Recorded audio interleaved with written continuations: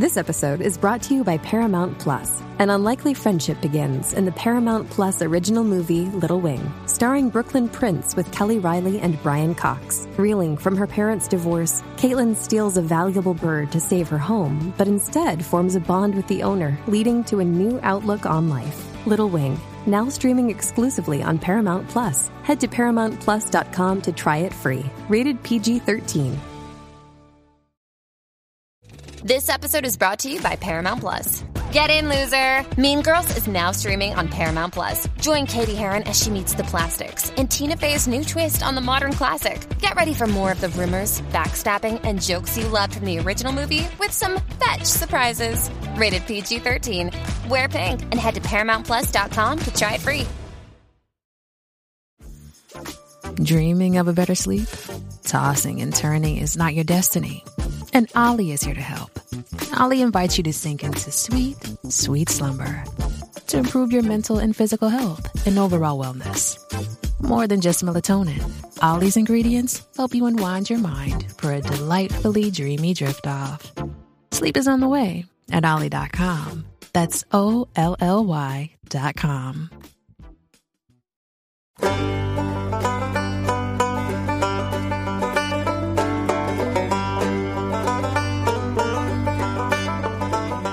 Welcome to Inside the Banjoverse, a podcast exploring roots music's great artists. Please do rate and subscribe. It makes a huge difference, and let all your friends know to listen. This is Enda Scahill from Irish bluegrass crossover band We Banjo 3. Before you freak out, don't worry, there's actually 4 of us, and mostly just one banjo. That's me. Banjo player and multi-instrumentalist Seamus Egan is probably best known for his work with Solace. He's been described as a teen prodigy, an innovator, composer, virtuoso. I've been a huge fan for many years, particularly because of his banjo playing, which is so easily recognisable. This interview is part of a series commissioned by the American Banjo Museum, and I'm very grateful to them for allowing me to release the audio as a podcast. I loved chatting with Seamus. He has incredible insight into music in general, and particularly into the intricacies of banjo playing. So I do hope that you enjoy my conversation with the great Seamus Egan.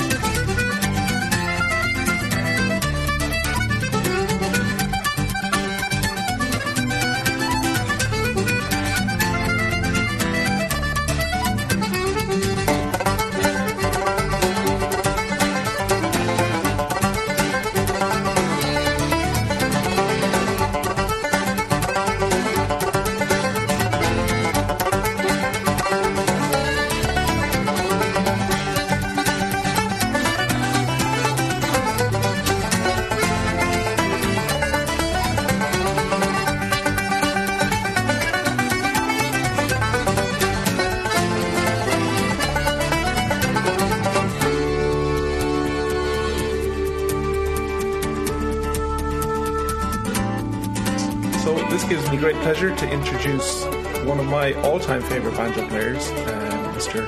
Seamus Egan, who I know from Solace for many, many years, and I'm a huge fan. And it's a great thrill for me to talk to you because we've never talked about banjo.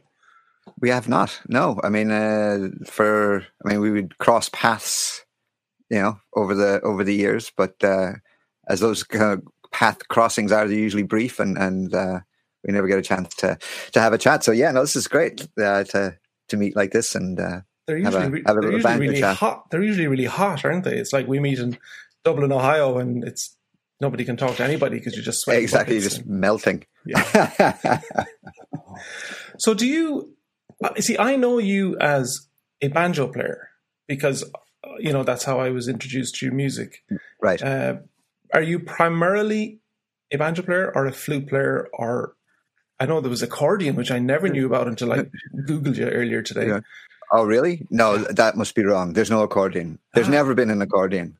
Well, but I mean, quite often I find out that I'm also a singer and a fiddle player. So, I wish I was as talented as some of the things out there think that I am, but no. I mean, the flute was the sort of flute and whistle, the first instruments I started with, and banjo then came along shortly after that. I mean, I guess I've been playing the banjo. I started when I was about maybe 7 or 8, I think. And it was really from listening, like hearing Mick Maloney on the radio. And that was really, just pestered my parents to that, I just loved the sound of it. And there was something, I suppose there was something in Mick's playing that sort of kind of, excited my ear to it. And that's, yeah. And then, a banjo, my parents got me a little banjo, and that was it. Sort of. Were you in Ireland or in the US at that time?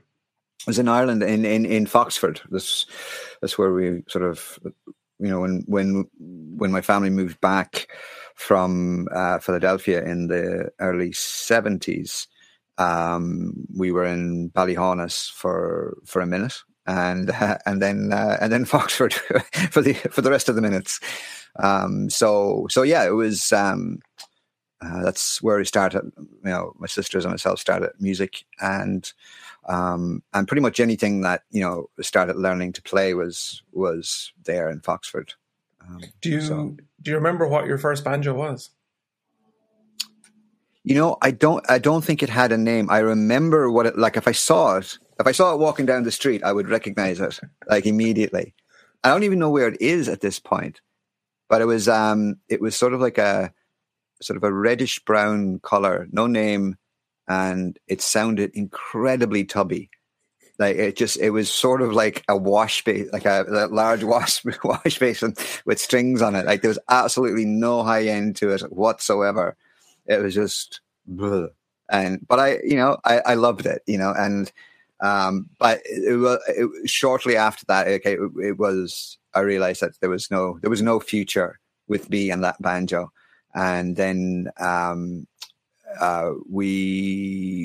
parents found Tom Cousins there in Galway, and he at the time, this is way before he was making his own banjos, but he was getting banjo parts from all over and then sort of reconstituting banjos, and so I can't remember exactly how it all came together, but we ended up going down there, and he had sort of put this banjo aside for me, and it was a Slingerland PAL, which was great. I mean, it was it had the inlay of mother of toilet seat and all of that, and I loved it. So I still have it. It's actually just there behind the curtain.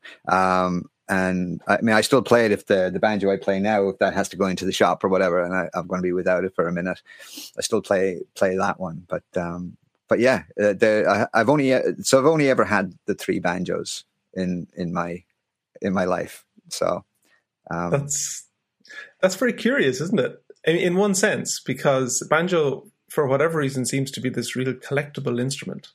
And you have guys that have 10 and 15. And I saw somebody just recently on Facebook going, I think I've completed my collection. I've just found this,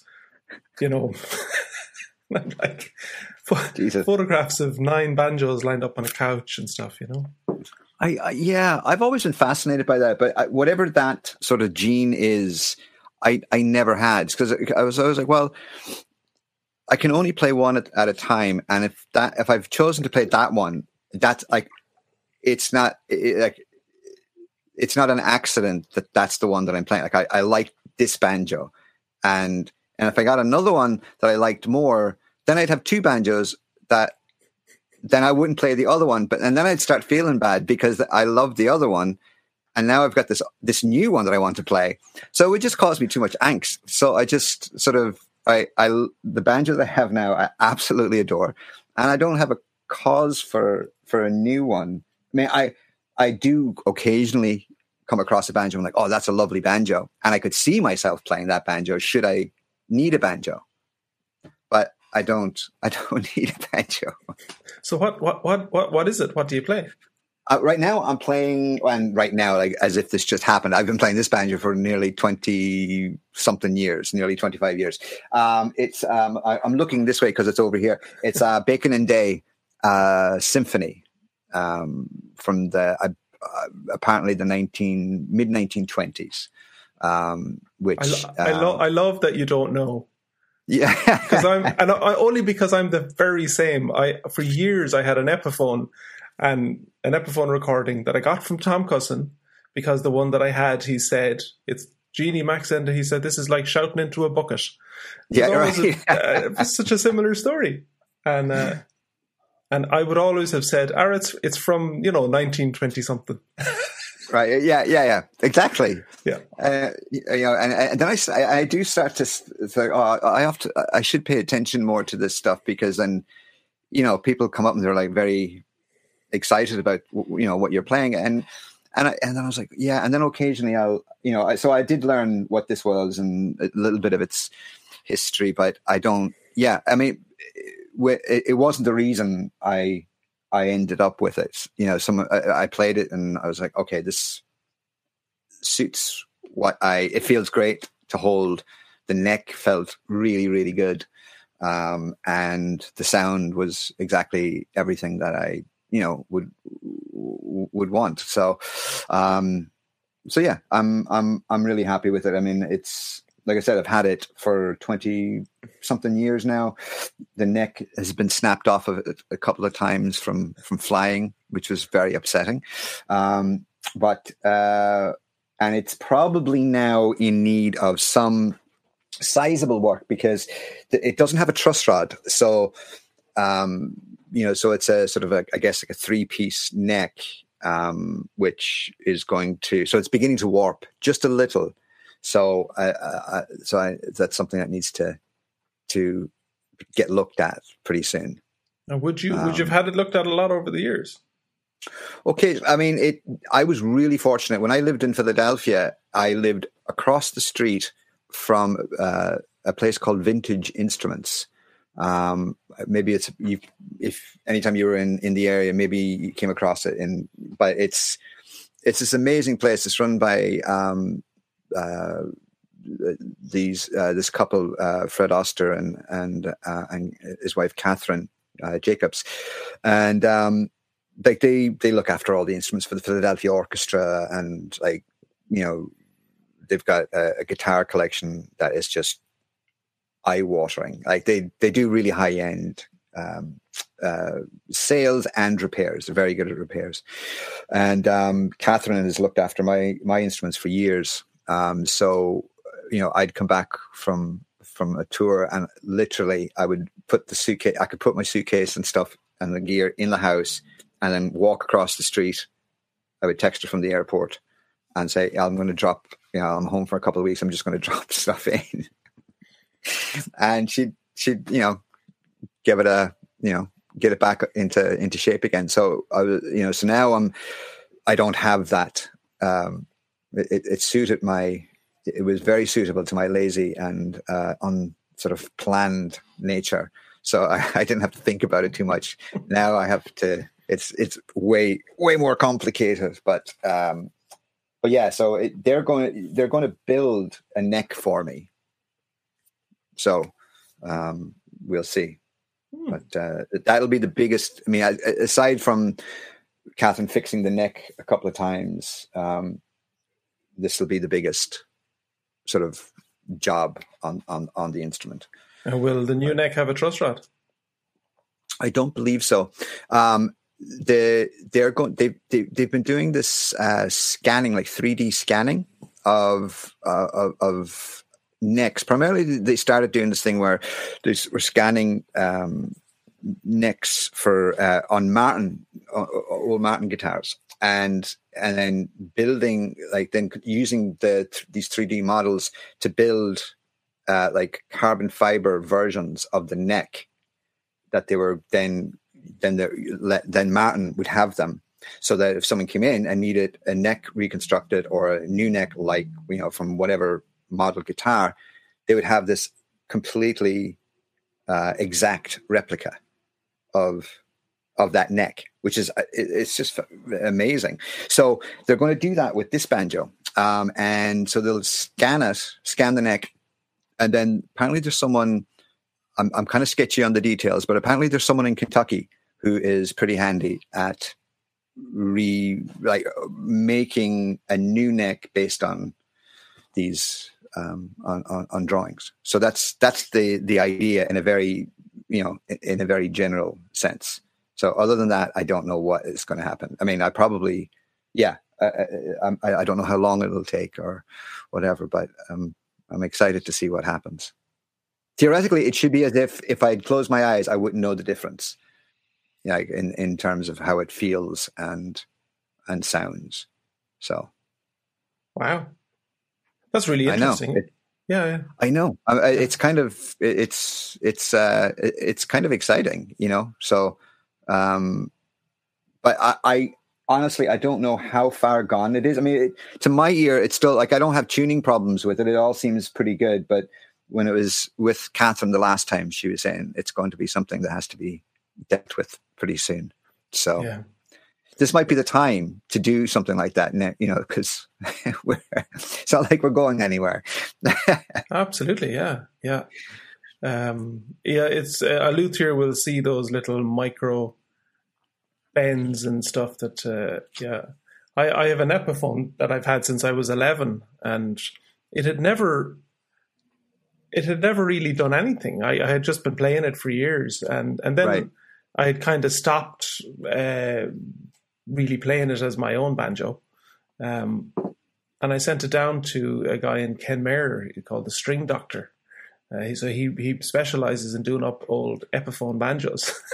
All right, wow. So that's very niche. Yeah, he took it apart. Now he'll do like anything, but he loves the Epiphones, And he sent me up the photographs, and he said, "I've never had a banjo in worse condition than this really?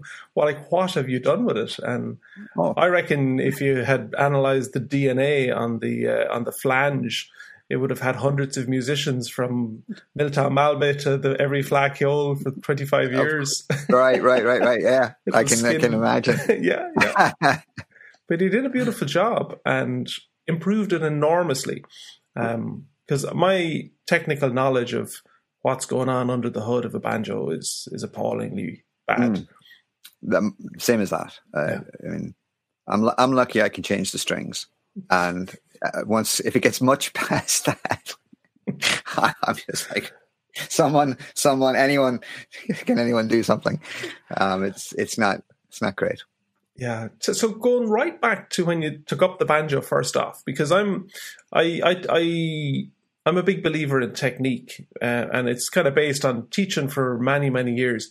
And when you come across the kids or often adults that have played for a long time, and they're stuck, and it's always comes down to having the wrong picking pattern or way too much tension or weird hand placements and all that kind of stuff. How did you get started? Did you start with a particular method or just pick it up and start playing? I think it was more picking it up and starting playing, and then kind of getting around to realizing everything that I was doing wrong. When we were in Foxford, the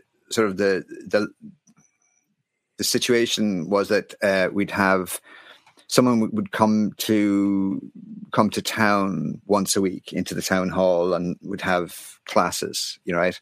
And so his name was Martin Donoghue. He was a box player from Ballantyne, but he played the accordion, and he was a quadriplegic, and so he could play. It was amazing. He could play the accordion in such a way he could hold it in such a way. It's like very limited movement of his arms, but it was amazing that he could play, and he was incredibly good at explaining instruments. But it wasn't like you would have someone play that instrument back to you. Like it wasn't like you were sitting in front of someone who was playing the instrument that you were playing.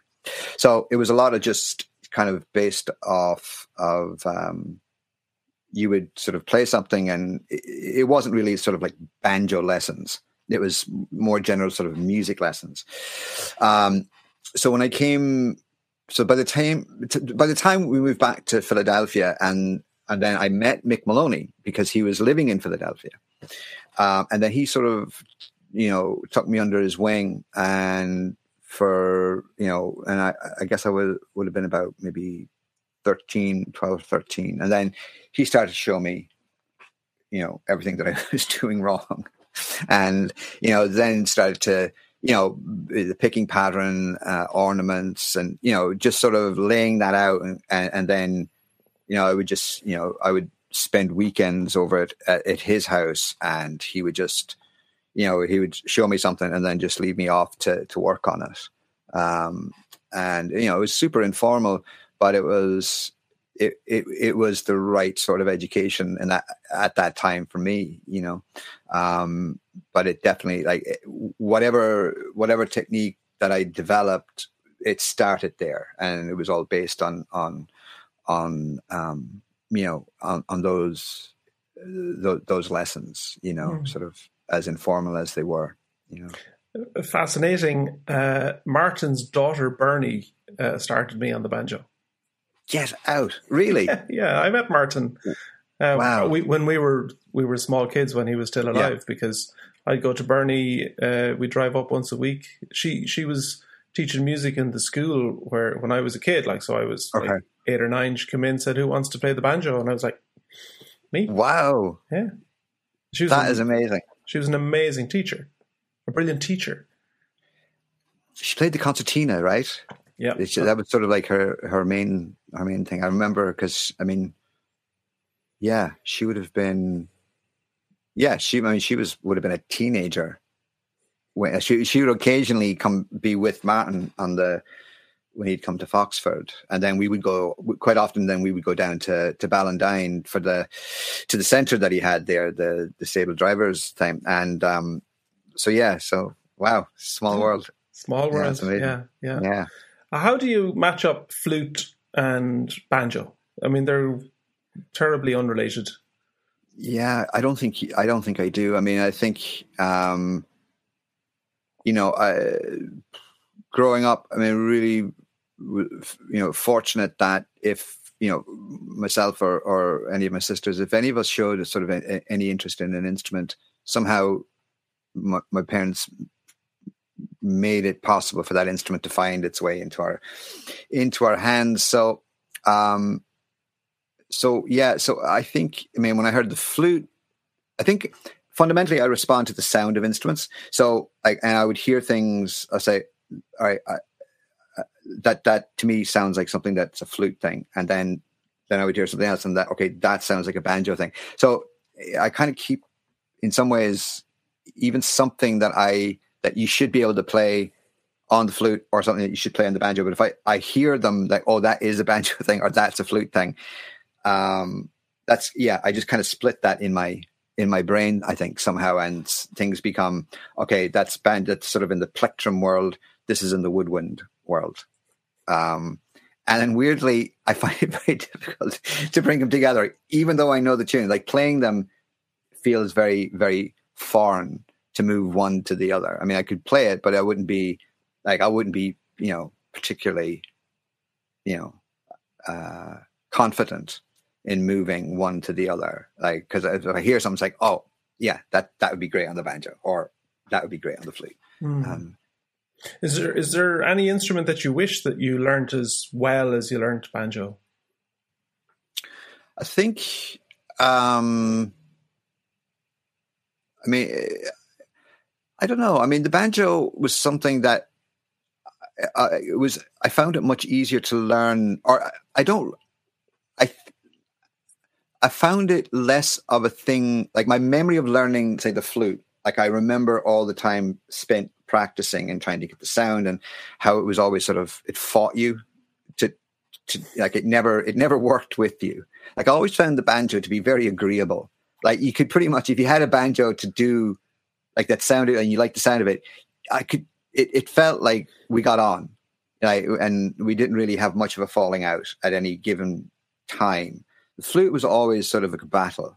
Like you always, you realized early on that the flute was, you were going to have to really stay on top of it. Like it wasn't going to cut you any slack, and it was never really going to be your friend. It would tolerate you, but it's not going to be your best friend. That's my relationship with the flute.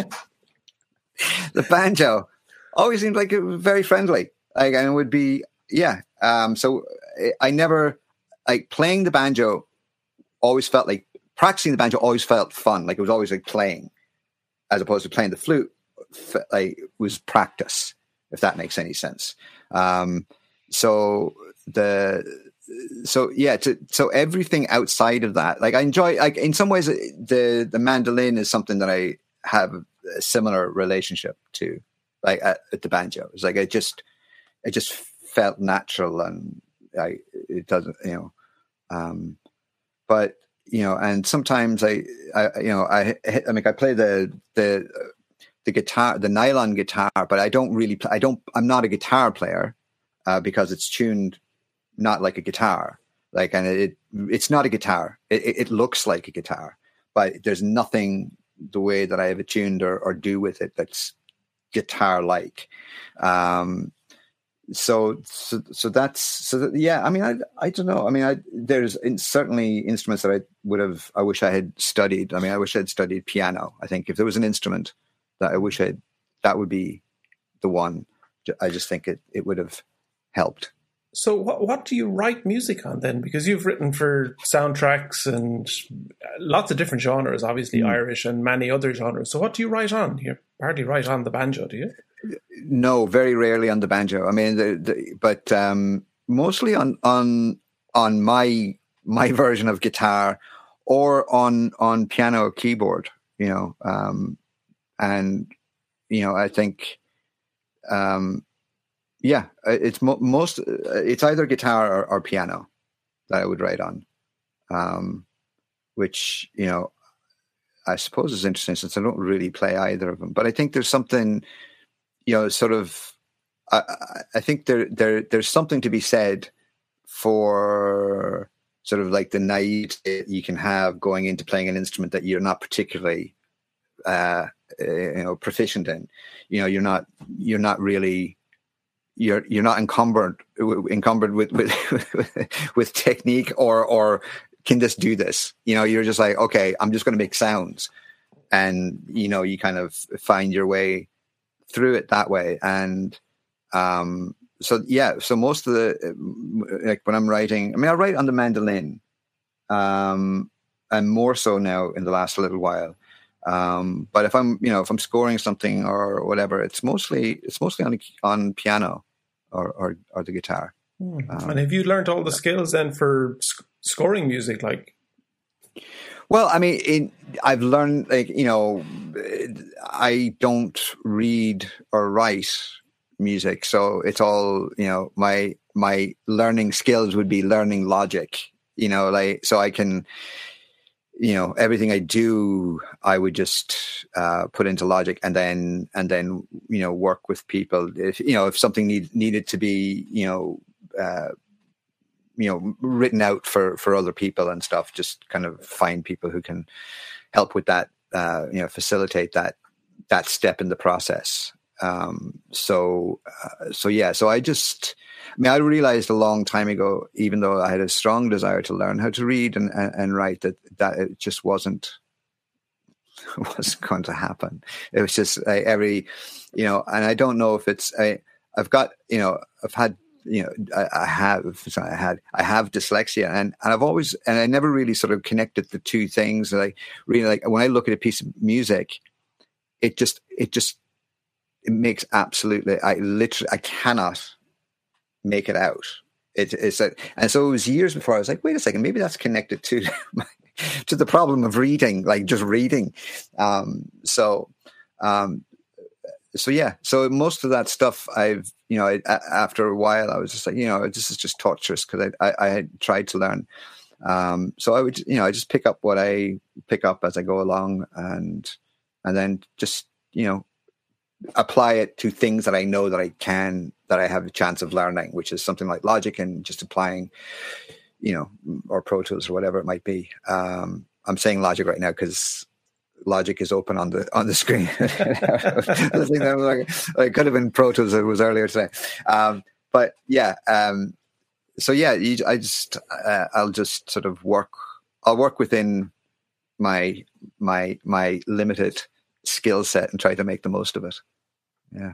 So where did your musical influences come from? Like outside of Mick Maloney, was there a big Irish community?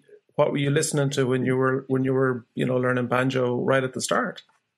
Well, I mean, a lot of Mick. I mean, and of course, I mean, it was funny. Like when I just loved the sound of banjo, and I didn't really. I mean, we didn't have a television growing up as kids, so so everything was the radio or albums, and more radio than albums.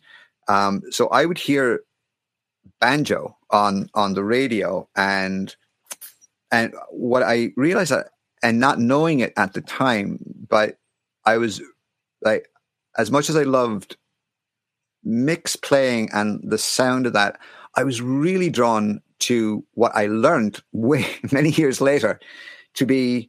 I was really drawn to the 5-string banjo, to the sound of the 5-string banjo. And in my mind, I didn't really make a huge distinction between what they were playing on the 5-string banjo and Irish music. It was the banjo.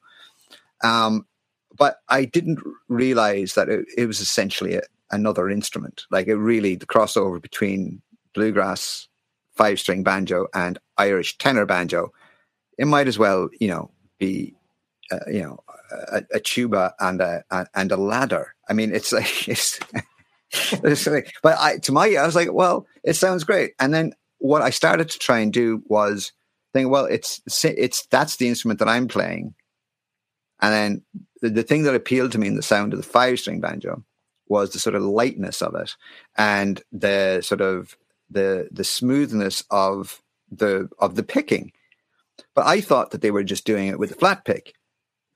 But I would sit and just play for hours trying to get my right hand to sound as smooth as the 5-string, not realizing that was a futile sort of endeavor. But that's what I did. I think, but I think it probably lent that doing that probably sort of meant I think I definitely I think I play lighter, and I try and have that sort of lighter sound, or it's definitely my ear is still drawn to that.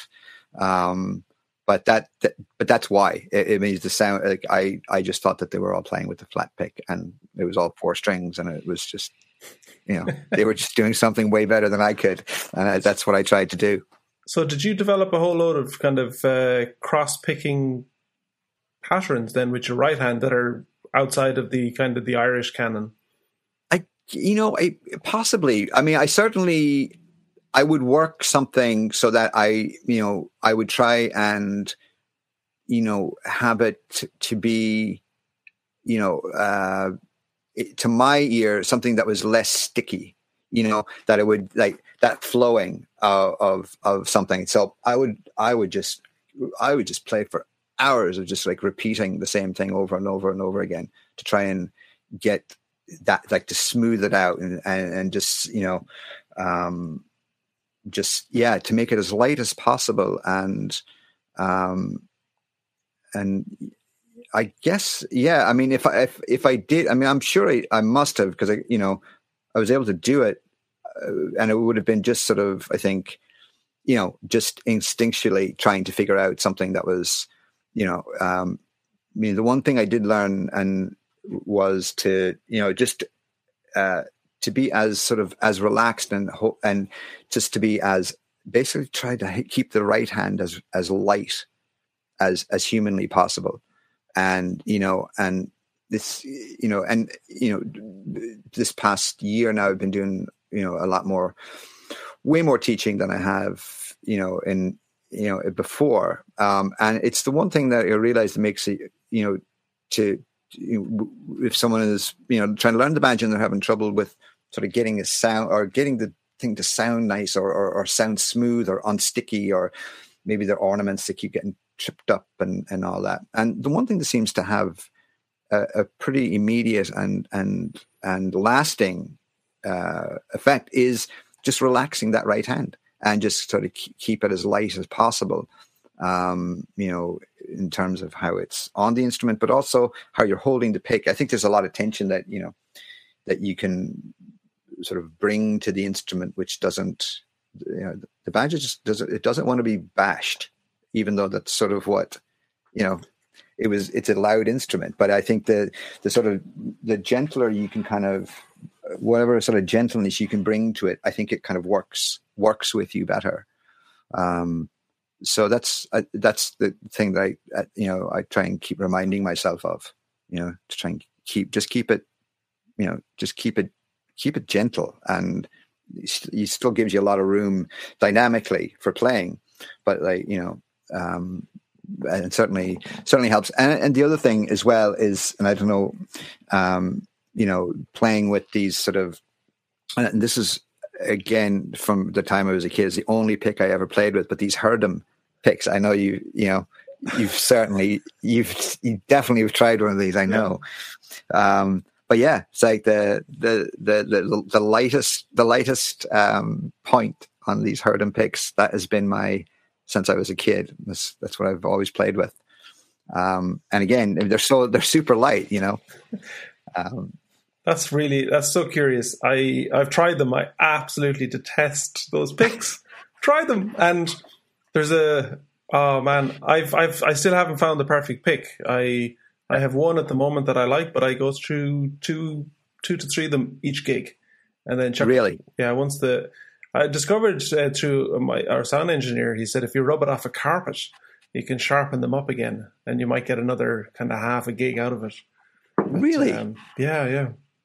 Wow. But still struggling to find that the perfect pick. But I would have always struggled with those little the pointy ones. These ones, yeah. It's funny. Like I don't know that I've ever met anyone that plays with these. I don't know how they're still in business, because I'm glad that they are, because I'm really worried about the day that you can't get them. Because I'm like, it's the only I've tried. I've only recently decided, in the past year or so, that I didn't like the sound of these on the mandolin. Right.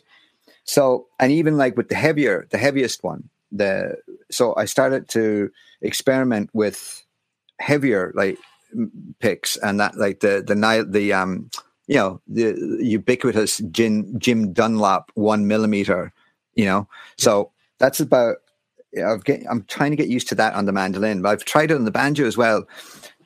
Absolutely loathsome on the banjo for me. And, but I'm getting used to it on the man. And then somehow I ended up with one of these sort of fake tortoiseshell picks, right, for the mandolin. And there's no give. It's like playing with a rock. I love the sound of it, but it's really, really difficult to play with. It just keeps falling out of my hand because it's so smooth, and it keeps turning. So, but I'm committed to try and get this to work, because the sound of it on the mandolin is great. Try a Wegen chip, Wegen. It's a white 3-sided pick, and it's got holes in it. I don't have one handy here. Okay. Mandolin players use them. They're kind of an alternative to the blue chip picks, but the Wegen is really nice. I have an Irish mandolin here made by Dave Shapiro. He hasn't made a huge amount of them, but it's absolutely beautiful on it. It's not as hard as the blue chip. It still is completely, there's no give whatsoever, but it feels a little bit gentler going over the strings, but it's really nice.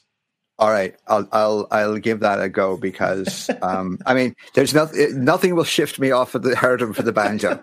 That's so when you're playing live, right? Because playing acoustically at home, even playing in a session in the studio, and then you go on stage and it's loud, and you got monitors, or you have in-ear monitors, and there's just so much noise, and then big venues and crowd noise. Does your right hand change? Mine gets quite tense, and I usually go up a pick size. I go from a 50 to a 60 to kind of compensate for just that wall of sound that I'm living in. I think, yeah. I mean, you're definitely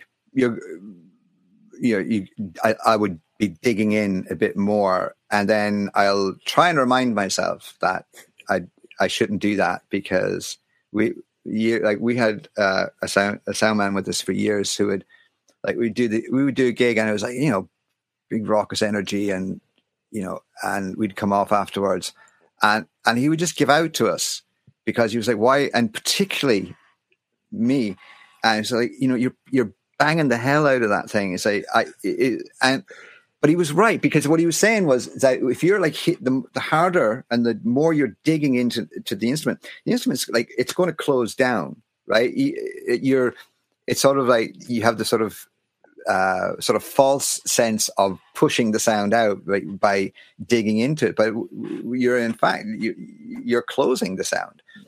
And so he was always trying to get us to remember to play, like, you know, you're playing into it, and you're not you're not giving that energy. But when you're trying to, like, really, like, there comes a point of diminishing returns if you're like banging the hell out of it. I don't think I ever really accomplished splitting the difference, because but what I would do, I would move up to number 2 on the Herden. So that was my concession too. And if it was, this was also temperature related, because if it was really hot, these things turn into water or liquid really quickly. So if I left this in my back pocket and I had been sitting down, this thing was basically just like a piece of tissue. And so, so you have to keep an eye on that. But I would move up to number 2. And if it was a particularly hellacious gig, maybe number 3, but it would have to be absolutely sweltering.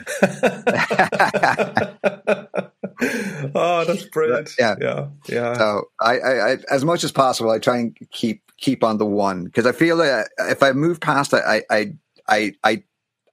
I turn into a different kind of a different player for that stretch of time, and sometimes that's what's required. But, yeah. And did you get really technical then when it came to pickup sound versus condenser mics, preamps, all of that kind of stuff? Did you use in-ear monitors? We did for a while, and then as a band we couldn't really come to agreement about it, the merits of in-ears, and so we moved off of the in-ears. I mean, I tried out loads of different sort of setups for the banjo, for pickups, mic, clip-on mics, mic and pickup combinations, and I never really found anything that I liked. And then I sort of just ended up, going with, it's just 57s, 57 and because, for whatever reason, I mean, it's an ongoing thing. I have been seriously looking at, the Grace Design, mixer. The Helix. Yes, I mean that is. I think that's the trick, and then that with a clip-on and a pickup. I think it was a lot of it was just that the blend. I couldn't get anything that sort of blended the two, and then. What are you using? Well, I met Bela in February at Wintergrass, and I asked him, because he has the Grace Audio, which we have, and they are immensely amazing. And I said, Bela, do you when you were with Flecktones and that, did you use the in-ear monitors? Because I'm really struggling with them, because it's a digital sound in your ear, you have no feel. And he laughed and he said, man, I used to come off stage wanting to kill myself and go, why am I the one person in this entire venue that has a crap sound? I have the worst sound. And so he started. They put mics out into the audience to capture ambient sound and feed that back into the ears so that there was some sense, you know. I'm using a Fishman Rare Earth with the Grace Audio Alix. The sound that's going out to the audience is fantastic. We have an excellent engineer. It wouldn't be as good. My preference would be like a DP20. Is it what those little clip-on condenser mics? Like the DPAs. DPAs. Or yeah. But the problem with those is because we move around the stage so much is that you would then have to have a battery pack or a very long cable that you're tripping over. So everything, it's always a trade-off. I'm not 100% happy. I usually end up playing with one of my in-ears out because I need that ambient sound. If I can't feel... There's nothing I like more than standing in front of a really loud monitor with lots of banjo in it, because then the banjo reverberates and it feels alive. Yeah. And when you take that out and you're playing into like a cavernous outdoor stage or something like that, and everything's gone, I find I struggle with those the most.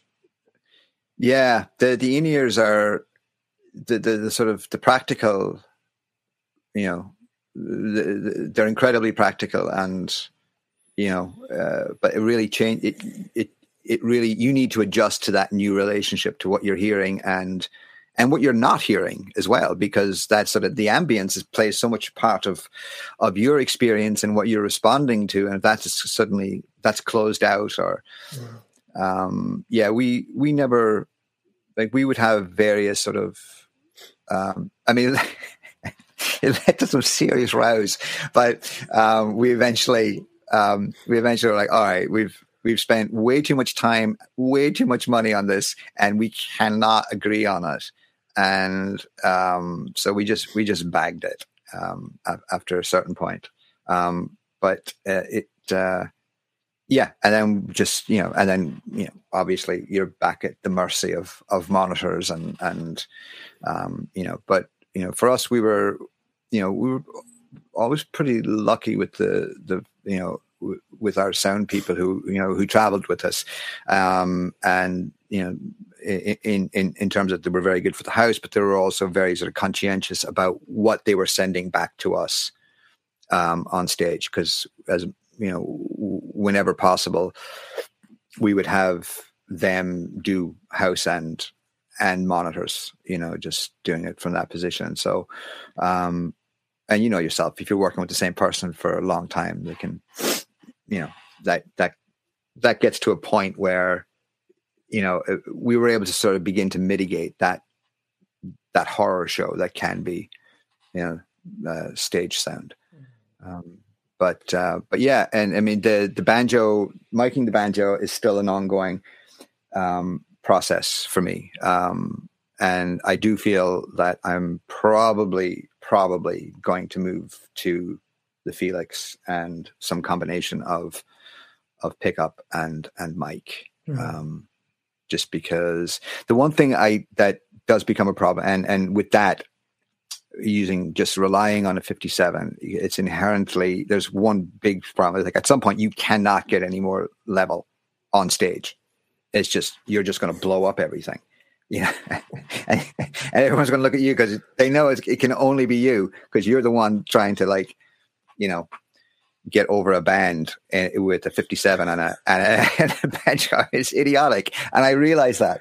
But so it ends up with me having to play much harder than I prefer. And still, you know, not really knowing what's happening. You know, it's just, I still can't hear. So, after all these years, I need to do something about it. You know.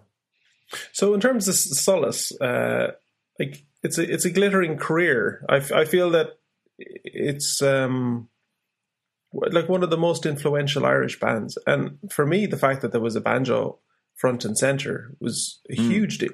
Like, it was very inspirational. Like, how big did it get? It's a long. There's some huge albums and some incredible collaborations. I'm thinking Bela Fleck on one of them, Rhiannon Giddens, I think, at one stage as well. Yeah.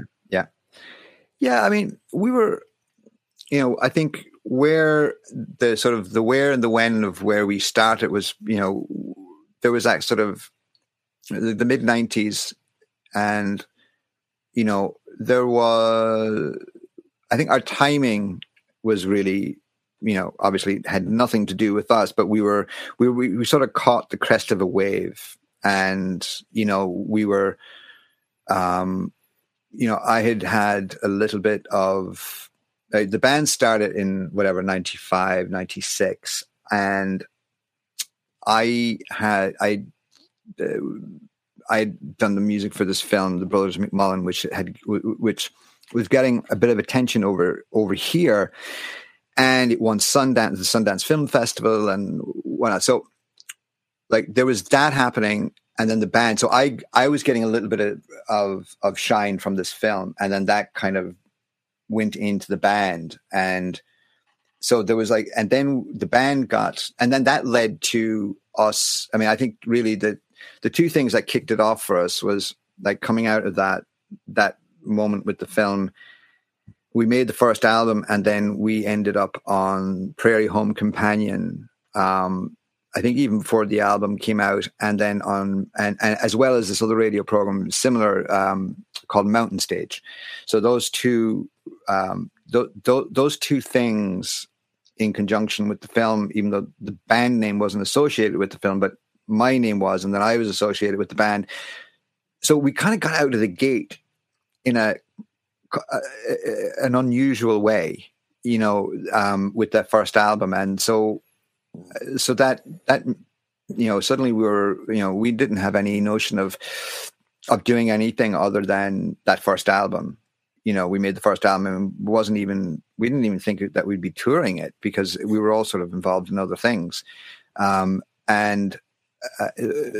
then that got a lot of attention, and then it was sort of away with it after that. So yeah, it kind of took on its own momentum with no thinking really about it, because it just happened. And then the first couple of albums happened very quickly then in succession. Like suddenly it was like, I think we did an album a year, like the first 3 albums. So, and we were on the road constantly, so it was all a bit of a blur, and, and got to work with Bela, Iris DeMent, and, those first couple of years, Johnny Cunningham produced, the first album. So yeah, we were fortunate in where we started, and that it was at a time, I think, when there was a lot of attention on all things Irish in America. I guess Riverdance was starting, right, in the mid-90s. Mm-hmm.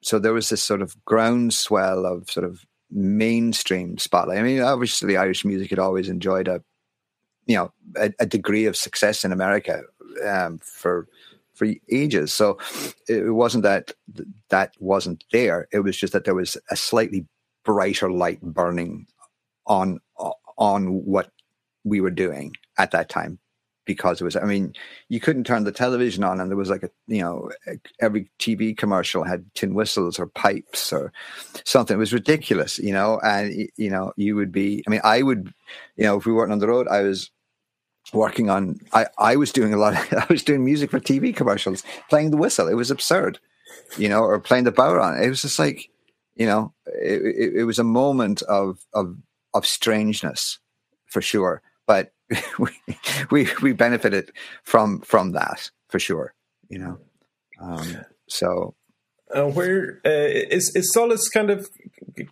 on a quieter spell now? Is it, or yeah? What's what are you doing now? And what is your? I mean, have you big dreams? Have you big stuff that you're working on? Have you something that you'd love to do? Yeah, I mean, right now, I mean, the band decided after we had the 20th.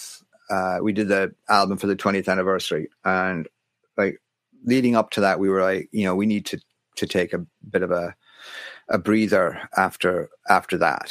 And so, we planned to to do that album, and then we would tour that, and then we were going to hit pause. And so that was in the album came out in 15. I think it was like 2017, the beginning of 2017, we wrapped up whatever touring there was for that. And so it's been, we're going into our fourth year of Solace being on a break. And honestly, I don't know what the future holds for the band. I mean, I imagine at some point something will happen, but there's no plans for anything like that. But I mean, for myself, I mean, I released a new album there at the beginning of last year. And we, didn't get really to tour that very much. But we got a couple of weeks out of it.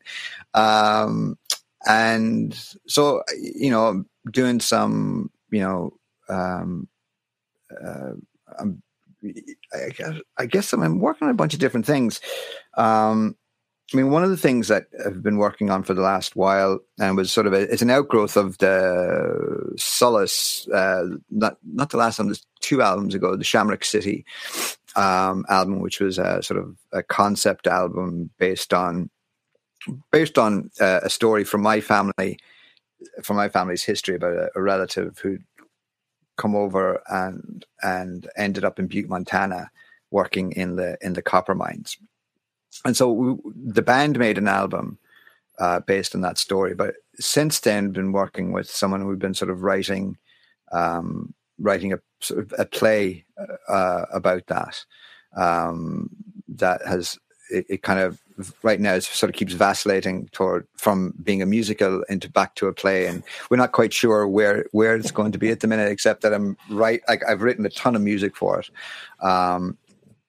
But now kind of unsure of whether it's an actual musical. But yeah, I'm like, with the new solo album, Early Bright, did, hopefully get a chance to, I don't know, tour that, probably, who knows. But I'm, writing a bunch of new stuff, working on some film stuff. Yeah, it's an interesting sort of, it was sort of after 20 something years of being in a band, and then that's stopping. There was a moment of going, whoa, this feels very strange. And a moment of going, well, I'm not quite sure what that means. So, and I think also I sort of benefited from the fact that at the same time I decided to move from Philadelphia, which I'd been in for 20 years. So there was other things to sort of distract that initial transition. But like most things, that was sort of like putting it off. At some point there was going to be sort of a reckoning of, what's next. So that happened up here in the wilderness in Vermont. So it took a while to sort of figure out what was next. But the more sort of distance I got from the end of the band and the move and sort of settling down once again, and kind of getting set up in a workspace again, like, built a new studio and all that kind of stuff. And yeah, it's just a lot of writing and excited about this play, and a couple of other projects that are sort of starting. Like one of the things with, and it's funny, and you might find this as well, because I mean, you guys were tearing it up on the road until we had to stop. But you have all these ideas that you want. You're like, oh, I'd love to do X, Y, and Z, musically, but then you never get to do it because you're doing the stuff with the band. And so the band is a full-time occupation. I mean, even if you're not on the road, you're working on stuff about being on the road, or you're working on the next album, or you're working on whatever. It's nonstop. So, so I had over the years, I had a collection of things, a list that was growing of things that I had wanted to do. And so occasionally they would bleed into the band, but just like a bit of something. There's, okay, I've written this.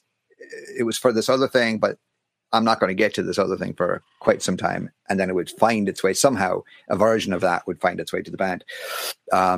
but then once I didn't have that excuse anymore, it was like, oh shit, I actually have to start doing this stuff now. I can't actually just say, oh, I don't have the time. It's like, well, I've got the time. So, but it's an interesting sort of switch from going, oh, I don't have the time. Oh, I've got the time. Oh my God, I've got the time. And then the terror of that, and then you have to kind of readjust again. So that's like, a large part of the last couple of years has been adjusting to that third version. Like, oh my God, I've got the time. And, and then again, compounded more by the sort of where we are, with world events. So. Indeed. Oh my God, the time. Yeah, I know that one too well. Yeah. And I think what happened to a lot of musicians that were touring when COVID hit was that they came home, got over the initial shock, and then there was this enormous pressure to create. It was because it was like oh my God, you've got all of this time now. You must have 15 albums you're going to write, by June. And a lot of people got crushed, I believe, under the weight of that kind of self-imposed pressure that this is going to be the most meaningful time I've ever had. And I feel I'm just kind of coming out of a year of very intense pressure to create, particularly online, and just now kind of breathing and going, okay, wow, so there's more time here now because this is going to go on for a little bit more. So what do we really want to do? Yeah, I think that's so true. I mean, that initial sort of, when literally everything stopped overnight, and then it was like everyone kind of made their way home eventually, and then it was like, oh yeah, we're home. So I didn't have that sort of like initial impulse, like. At the beginning, I was like, I felt somewhat sort of paralyzed, and I was like, well, I'm not, like, I didn't feel like I saw so much stuff being created out there, and I was amazed and really sort of in awe. I was like, wow, this is incredible. Like, everyone seemed to be able to turn that very quickly into this was, and now this is. And I was like, and realizing, well, I don't seem, I haven't found that switch just yet, because I was still going, what the fuck just happened? So it took me a couple of months to sort of, sort of not process it. That's the wrong word, but just sort of find my own way into what I thought that I could, do and figure what that meant. And, so over the, it took me a while to sort of get comfortable in that. I remember doing my first sort of streaming thing, and I was absolutely terrified. And I hated it. I hated it so much. And it was sort of, because it was just like, oh my God, everything that you have sort of learned to rely on in a performance sort of thing, it's taken, it's gone. Like someone putting an emoji of clapping hands does not give you that thing. Like, you're like, oh, well, okay, I'm glad. Then it's worse than, I suppose, someone giving you the finger with an emoji, but at least you're like, okay, and it's trying to learn how to respond to that and make that sort of switch in your mind of like, okay, what is the difference between me sitting in this room, which I've done for hundreds of hours just playing, and now what's the difference between that and what has just happened?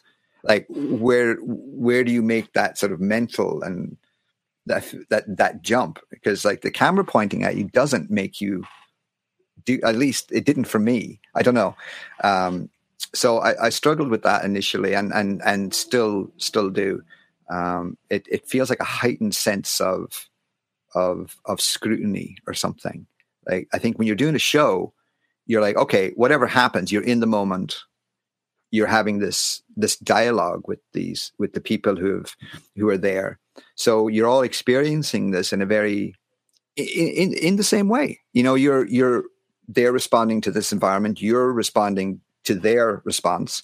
So it's like this thing that happens, and there's a safety in that, and the energy of that.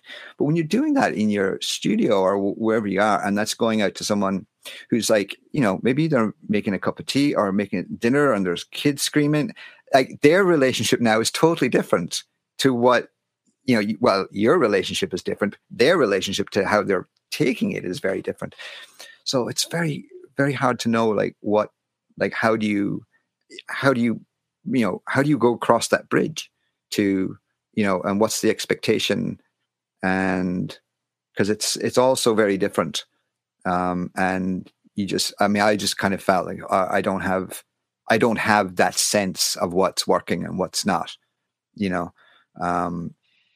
So. Yeah. I ended up doing more interviews with other musicians because the thoughts of playing banjo on my own in a room into a camera on a you know, and just at that stage, just the mic on the laptop was soul destroying. Yeah, exactly. Yeah. It's, you know, I started teaching a lot more, and again, there was a learning curve on that. But then I started to hold these sort of group classes, which I started to enjoy. Like that the relationship then was somewhat more immediate. Like you're working with people, and they're like, there's a common purpose, like, that you're all sharing in, even though it is virtual. So that was sort of, you know, and having, you know, and then having some guests on and stuff like that. I've enjoyed that, because those types of things you couldn't do easily before, you know. And so that's been a surprising. I was surprised at myself how much I enjoyed it. And particularly in the difference that it was in when you're trying to do, you know, sitting with the banjo just by yourself and a camera, which I agree is a hateful thing. Like, I think for everyone involved, especially when you play the first part of one tune and the second part of another tune, and then you're completely lost. Yeah, it's just like, oh yeah, it's but you know, it again, you know, the one thing though that's encouraging is that, you know, we all sort of adapt and develop. I think we're all sort of now finding, or at least speaking for myself, finding the things that I am comfortable with, and knowing or getting an idea of how I can get comfortable with some other aspects of it, and sort of adjusting what's available to what kind of suits your particular needs, you know, and knowing what is best left to others. maybe more importantly. Yeah, I think when we do get back out on the road, what my hope is that I'll appreciate it an awful lot more for what it is. Yeah, I think so. I mean, I can't imagine being able to go back out again and have the same sort of mindset that existed beforehand. You know, before.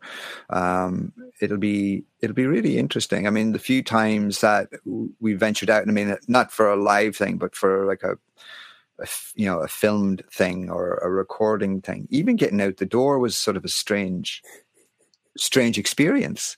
It was just like, you know, all the things that you've taken for granted, you know, like you realize that for years you've never fully unpacked, for instance. Like your stuff is more or less, it's almost like you're always prepared for an emergency, like an emergency gate. Like you know where the stuff is.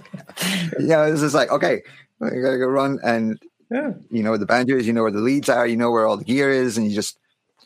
And I remember the first time I had to do something that brought, like, it wasn't a live thing, it was a studio thing, and I had to bring stuff, and it was a nightmare. Like I didn't know where anything was. And it was just like, oh, wait, I've done this before. I've done this my entire life. And this feels like the first time and it was just a very, very strange experience. And I was grateful to have the opportunity to get out. But I was like, God almighty, this is stressy. Yeah. My wife made me put my suitcase in the attic. It was the first time in 10 or 15 years that it had, physically gone into the attic. And I remember putting it up there and I kind of had tears in my eyes because I was like, I have no idea when this is coming down again. That's the first time in like 20 years that I had no clue when I was getting on a plane again or when I was going to pack clothes and put stuff. Yeah. I have no idea where. Yeah. I had to buy a new clip-on tuner because, I'm only in my house and I lost it because it wasn't in my case. Well, it's funny, like we say, I couldn't find my suitcase when I had to go. I'd done the same thing. I put it someplace and it was out of sight, and which was first time in forever. And I couldn't find it. I didn't know where I'd left it. It was here, and I eventually found it, but I had to ransack the place. And I was like, this is so strange. Yeah. So strange. Yeah. But it's, again, it's sort of, I think once you sort of make the mental switch and say, okay, we're settling into this now for a while, and at some point I think I had sort of, I don't know, I sort of had resolved myself to, I think at some point I'd sort of resolved myself to sort of like a 2-year window that this is probably, and, I hope, well, we're moving into our second year now. But that sort of thing. So I think sort of fit my generally pessimistic nature anyway. But I was hoping that I was to be wrong, but I think so far it's offered me some cold comfort.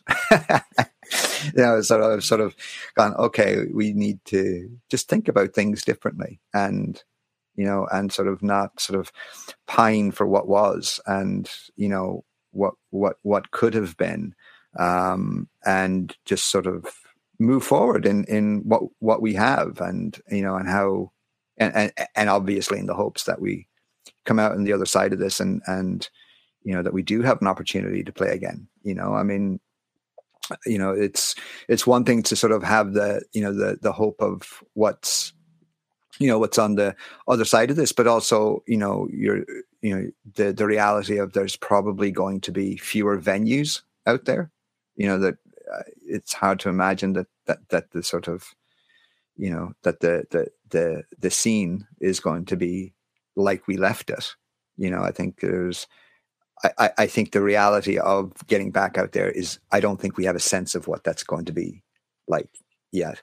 And in some ways, I think whatever it is, I think it's going to be, at least for the very near future, some combination of this and that. And, and maybe that's not a bad thing. I think there's, there could be, the sort of the reach of this.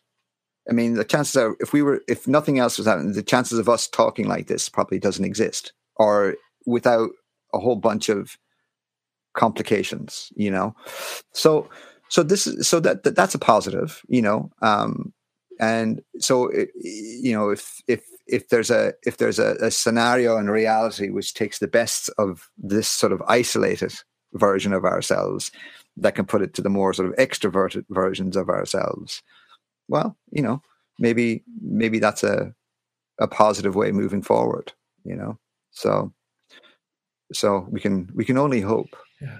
Well, on that, we've a ways to go. We do. And on that positive and hopeful note, Seamus, thank you so much for taking the time to chat with me. And I do look forward to seeing you on the road again, and hopefully sooner Same as that. rather than later. Same as that. Yeah. And hopefully we can get out there and it's going to be, I think it's going to be, it'll be exciting once everyone feels safe again. And, I'm as soon as we meet up, I'm going to try that pick, and I know I'm not going to like it. But you know what? Maybe I'll just send you some in the meantime. No, I know. That's what I should do. I know where to get them. You just ignore them. Yes. But maybe they've improved since the last time you. Well, you're not alone in your sentiment. In my new attitude of openness and positivity, I am completely open to them being much better than they used to be. Well, now here's something that I learned, and I don't know, someone told me this recently, and it blew my mind, because if it is true, I've spent my entire life not knowing this about these picks. So they're red, and there's a blue one here, and they're yellow, right? Now, they're all the same, 1, 2, 3. But apparently, the different colors are different strengths. I don't know this, and I'm holding these, and I'm going, well, I don't know. I don't think that they are, but now it has me thinking, and it feels a little bit like that scene from The Matrix. Take the red pick or the blue pick. I know. So that's that carves out a few hours out of the day for me, like in lockdown. I just sit here. Which one?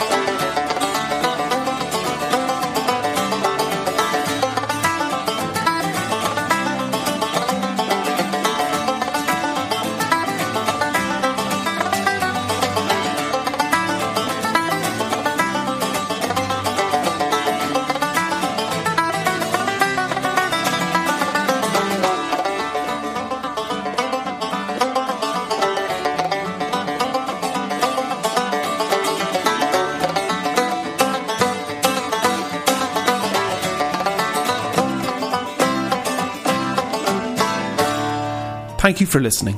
If you loved this episode, please head over to our website, webanjo3.com, to subscribe, rate, and do leave us a review. It makes a huge difference.